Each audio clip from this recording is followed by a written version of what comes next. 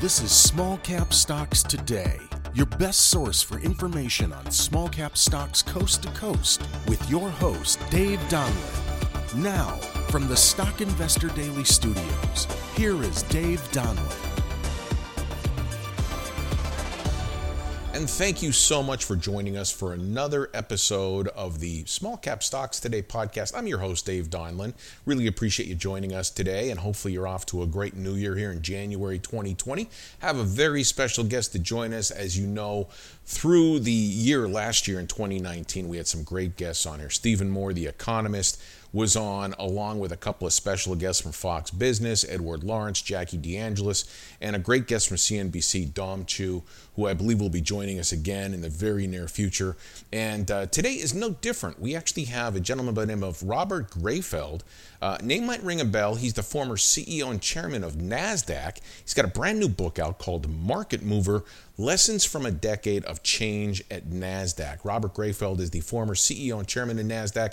He is currently chairman of the Virtu Financial, a leading financial technology and trading firm, managing partner and co-founder at Cornerstone Investment Capital, a financial technology investment firm, and a board member at Capital Rock Financeware and Runway Growth Capital. Bob is chairman and founder of the USATF Foundation, which is an organization dedicated to supporting both athletes from disadvantaged backgrounds and our next generation of Olympians. He also serves on the NYU Stern Board of Overseers. So without further ado, we go back to December in this pre-recorded interview with Bob right now, where we talk with Bob Greifeld, former CEO and chairman of NASDAQ and author of the brand new book, Market Mover. Bob, welcome to the program. It is my pleasure to be here today. Great to have you on here. It's actually an honor to have you on here. The name of the book, Market Mover, Lessons from a Decade of Change at NASDAQ. Your background is fascinating. You were a software entrepreneur and somehow, some way became the CEO and chairman of NASDAQ. How did that come about? Yeah, so certainly people identify me as a financial type, a Wall Street type, but really I self-identify as a technology person. That's what I'm doing post-NASDAQ. But I think what happened was you had NASDAQ was part of the NASD, wanted to separate from the NASD, which was the regulator. And in part of that process, they took an investment from a Silicon Valley private equity firm. That private equity firm correctly identified that when you take away all the really smoke and mirrors about being an exchange, NASDAQ is a technology company. So I had then came into frame with my background. They knew that they had to invigorate NASDAQ with an entrepreneurial spirit and not a regulatory spirit. And that was where I also fit. And it just kind of happened. Interesting. The tenure that you were there at NASDAQ was 2003 to 2016. It grew by leaps and bounds over that period of time. Technology at that time was really huge firsthand. You know that. You were out on the forefront of dealing with all these different types of people, the Bezoses of the world, Zuckerbergs, et cetera. You know, your relationships with those people, how did that really impact NASDAQ, the actual exchange? Well, let me start on a different point. When I came to NASDAQ, the world was dominated by physical trading floors where people would shout at each other. And I knew that we could automate that, and the shouting could be represented in code, and we could develop the algorithms to represent that logic. And that was one of the exciting things we had, right? So in 2003, it was a different era. By the time I left in 2016, there was no physical trading floors left in any equity market in the world. So we had a great time with that. Now, the technology companies self-identified with us being a technology exchange. And one of the great pleasures of being the CEO of NASDAQ is you got to meet the CEOs of your listed companies. And typically you think it'd be very hard to see a Jeff Bezos or Steve Jobs or Bill Gates. But what's interesting is that every single CEO cares about his or her stock. And running NASDAQ, where their stocks are traded, gave us a natural entree. The book talks a lot. You incorporate stories and as we talked about your successes and your setbacks. It's a fascinating read because you really tell it very well from your own perspective. Very well put together. Each chapter you actually have lessons that you learned as part of your journey dealing with these people, and you talk about the actual exchange. Did you literally have to go to companies and actually sell them NASDAQ to become a listed company on there? Definitely. So I say this, what I got to meet many, many CEOs, and they were all very smart and they were all very hardworking. So I've wondered to myself, why did so many of them fail? And the average tenure of a CEO is around 3 years and probably shrinking. And I definitely came to the conclusion they failed because they did not work on the right things, right? You have too many things in your to-do list, and you have to choose those things that you need to do well that will be fundamental to success. And you have to be comfortable, which is a very hard thing, with doing other things not well, if you follow what I'm saying. And I think when I look at NASDAQ, I had to choose those things that had a lever for my time, right? That would lever just not the hour I spent on it, but would redound into the organization. So the listing business actually would drive me somewhat crazy because when I'm talking to a CEO one on one, right, that's the definition of not having a lever. Right? But still, it was fun doing it, but it wasn't the best use of my time minute by minute. To answer your question directly, most CEOs wanted to hear from the CEO of the exchange, right? And we had a very, very capable listing group, and they did all the hard work. But for the vast majority of them, I had to talk to the CEO and clearly, help the cause. And what I would say to our folks who ran the listing business, you have to win the listing versus New York Stock Exchange, right? And then I will make sure we don't lose it at the top level. What you could not do is just rely on a CEO call to overturn the will of the people, right? The CFO or the corporate secretary. I could confirm it, but I couldn't overturn it. So I said, you have to win, win it down below. The title of the book again, Market Mover: Lessons from a Decade of Change at NASDAQ. Our guest is Bob Greifeld. Bob, you've done guest appearances on CNBC and in a lot of other places out there, and the skill set you have is incredible. If anybody doesn't or is not aware of the type of things that you had to go and do, picking up the book and reading your story is very interesting. And a lot of people have talked about the book being not just about leadership lessons, but really it talks about management and management skills as well, right? Completely right. And you talk about going on CNBC. I like to tell the story. When I came into Nasdaq, I knew exactly what we had to do on the technology side. I knew exactly what we had to do on the transaction processing side, the running of the exchange. I felt very comfortable there. But I came to Nasdaq, and I quickly realized that I was basically woefully unprepared or barely competent on one, the publicity aspect of being a CEO of NASDAQ. I'd not been on television before. I didn't have a beat reporter from the Wall Street Journal following me before. I was woefully unprepared for the Washington requirements, where we were regulated closely by the SEC, and that was overseen by the Senate Banking and the House Financial Services Committee.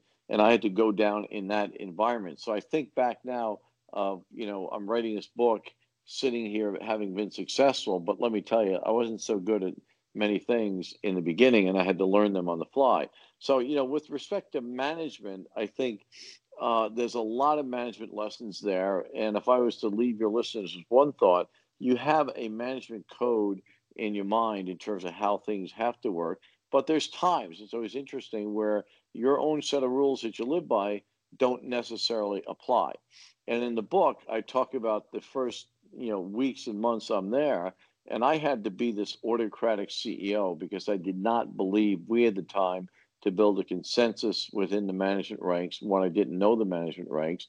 And I was just laying down the law, obviously removing people that I didn't think were for the right way to do it. And that was the right thing for that particular point in time. But clearly, if you want to grow the organization, we wanted to grow, become global, become multi-asset class, you had to build up the management team to do it. And that's the general rule. But clearly, when you drop into a dire situation, you have to manage by the exception. One of the things you're talking about there on the bad hire side, you really go into detail in the book about the bad hire side. Don't hire bad on top of bad, and you cite an example in the book where there was a CEO running a large company, very well known. You could check it out actually in the book, Market Mover, and he actually said to you that hiring bad people after bad people cost him somewhere around $100 million. It's Right. interesting story, to say the least. So I would say this, I had a guiding principle where we tried to hire 80% of our management team from within, 20% from outside. Now, you couldn't go 100% from within because then you clearly become insular, you don't evolve. But the thing is, when you hire from inside, that person has really been interviewing for 2, 3, 4, 5 years. You know every strength and weakness about that person, and you know whether, really very clearly if they're going to fit into that role. When you hire from outside, you certainly go through a rigorous interview process, but it cannot be as precise, it cannot be as accurate as promoting somebody you've known for the last 4 years and seen them in all different types of situations there. So that's one guiding principle to minimize what you talk about, because the opportunity cost of a bad hire is in fact massive, right? Because you slow the organization down instead of accelerating the organization, and that's just a very difficult situation. Yeah, absolutely, it is. And again, in the book, you talk about it how it's a 24/7 job. You when you left, correct me if I'm wrong, was about an $11 billion company you were running at the time. Was as we talked about already, about a 13-year tenure for you. When you left there, and you have this huge company that you were very instrumental in putting together and growing and taking it to the next step, needless to say, and you left there, were you thinking about telling this story in a book? What was the impetus to actually write this book? Yeah, definitely. We had thought about it before I left NASDAQ and started on it, but it was impossible to do when you're a full time CEO the way I was. So it was definitely in the work. And I think the impetus is one from a general interest point of view, right? I think there's an interesting read.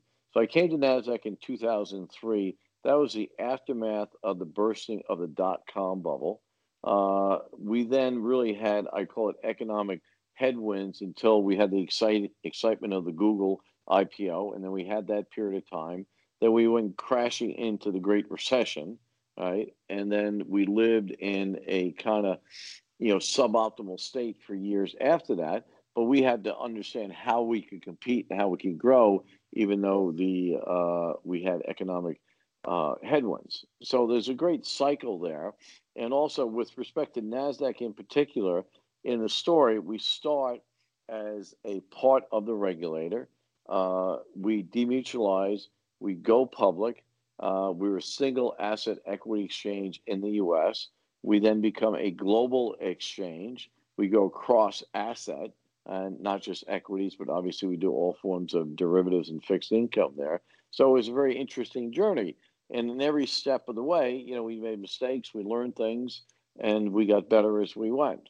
And so it was clear to me that while it might be not as exciting as a interesting murder mystery, there was certainly a lot of interesting things for people involved in the business world to read about. If you're running a business, whether it's big or small, the book, a lot of great stories in it, and as you said, leadership lessons from a business perspective. But really, when you take a look at those lessons, chapter by chapter, Bob, it's really lessons you can apply to your own personal life. You talk about taking a look at it from the other company's point of view, walking in their shoes, so to speak, and a number of other things that you actually touch on as far as the lessons go, and it's chapter by chapter. Really interesting read. It also covers a wide range of areas, as you kind of alluded to: technology, markets and turnarounds, deal making, public relations, innovation, and crisis management. All of this, your story over the 13 years in this book.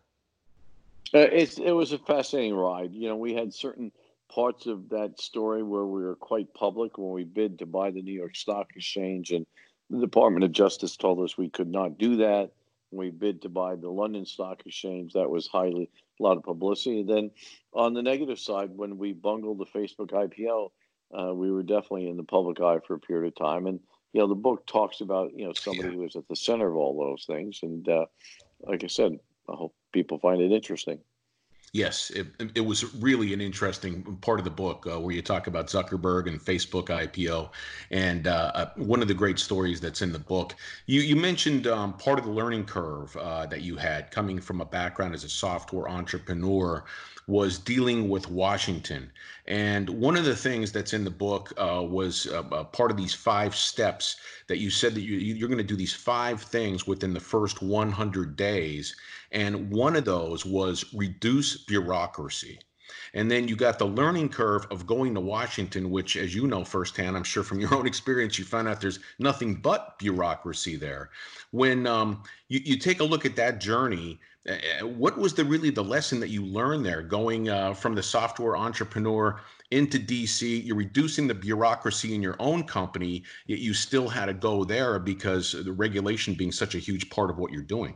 It was. And one time I was not looked upon kindly by the SEC. I was quoted in an interview saying that the SEC moves at the speed of erosion, but that would be an insult to erosion because they're actually slower than that.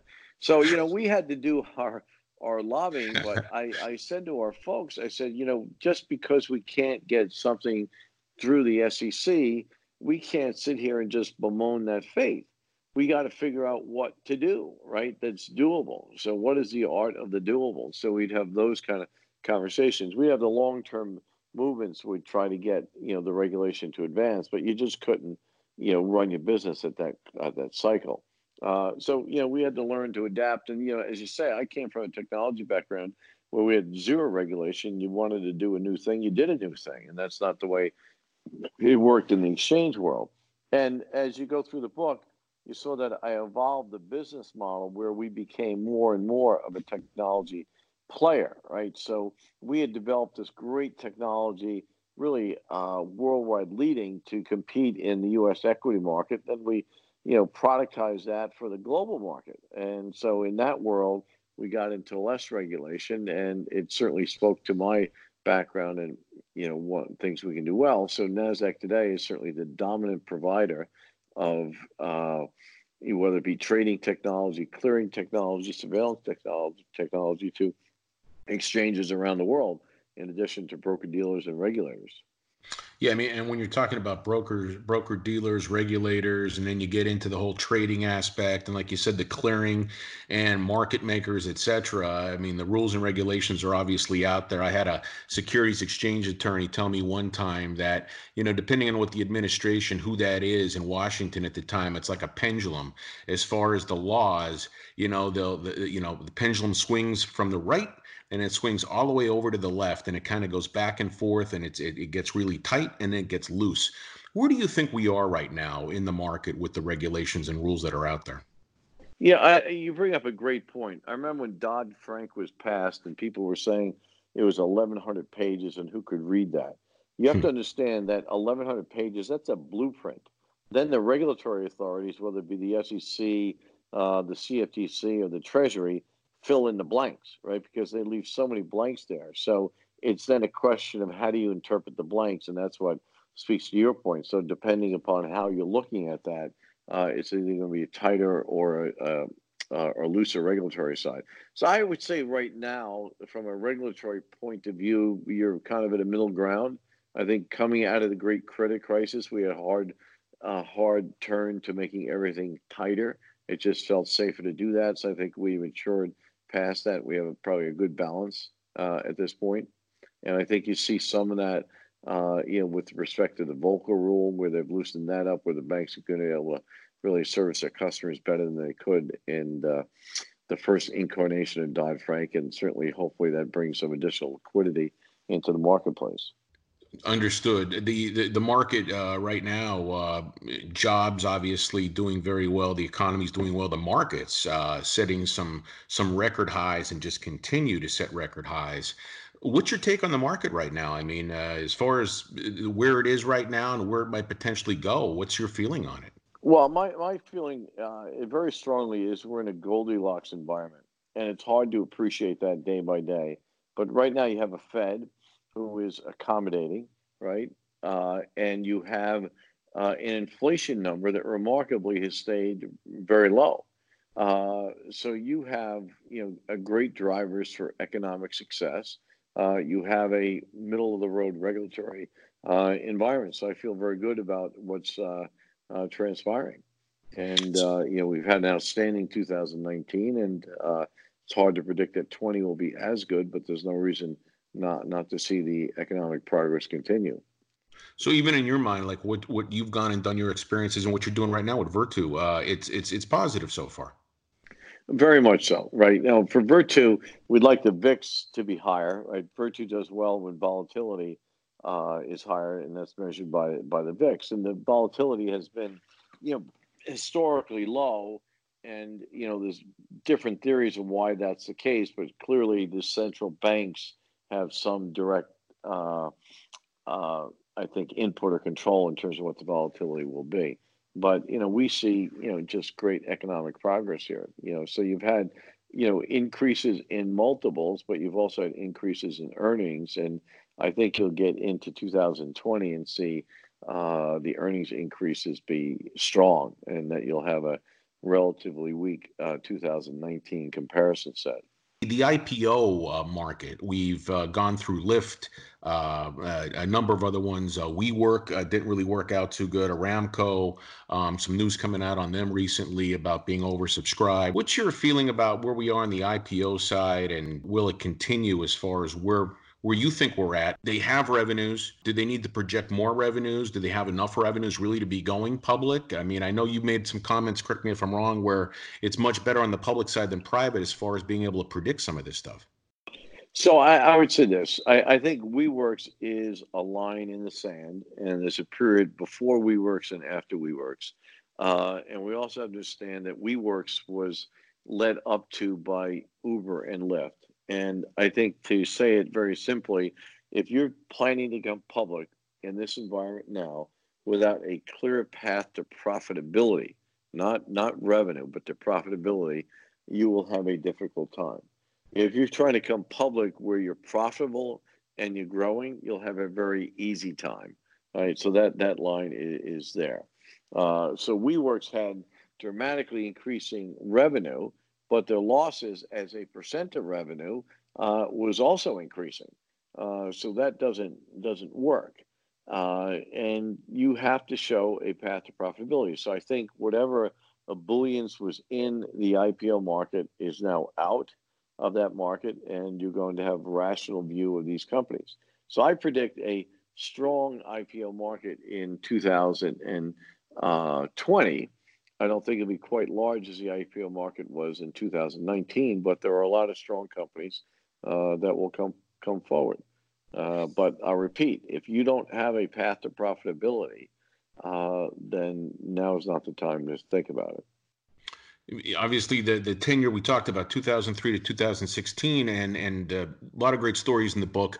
Market Mover, you talk about, and some great stories, and obviously working with Zuckerberg and Bezos, etc. It seems like John Chambers is in the book as well, from Cisco. Disruptors, are a lot of the disruptors, obviously from the tech side, you were dealing with personally, through the NASDAQ. And we know a lot of the disruptors that are out there in the marketplace right now and who they are. But from your point of view, who are some of the companies that you're keeping an eye on, from whether it's a disruptor right now in the market or potential down the road? Who could some of those be? Well, this is Bob talking personally. So I certainly always pay attention to what's happening in the biotech world that has the clear ability to change our lives, our quality of lives, and our lifespan. And, with the development of immunotherapy drugs, it's really been a phenomenal ride. I also pay attention to what's happening on the climate side, and when is the next generation of battery technology going to come forward? We clearly have to capture carbon from the air, and there's a number of very interesting companies working on that carbon capture and storage technology. Some of it direct carbon, some of it, associated with power plants. So that's going to be, a fun nut to see cracked. At this point, we will figure out how to get the carbon out of the air through advances in technology. So we, I pay a lot of attention to that.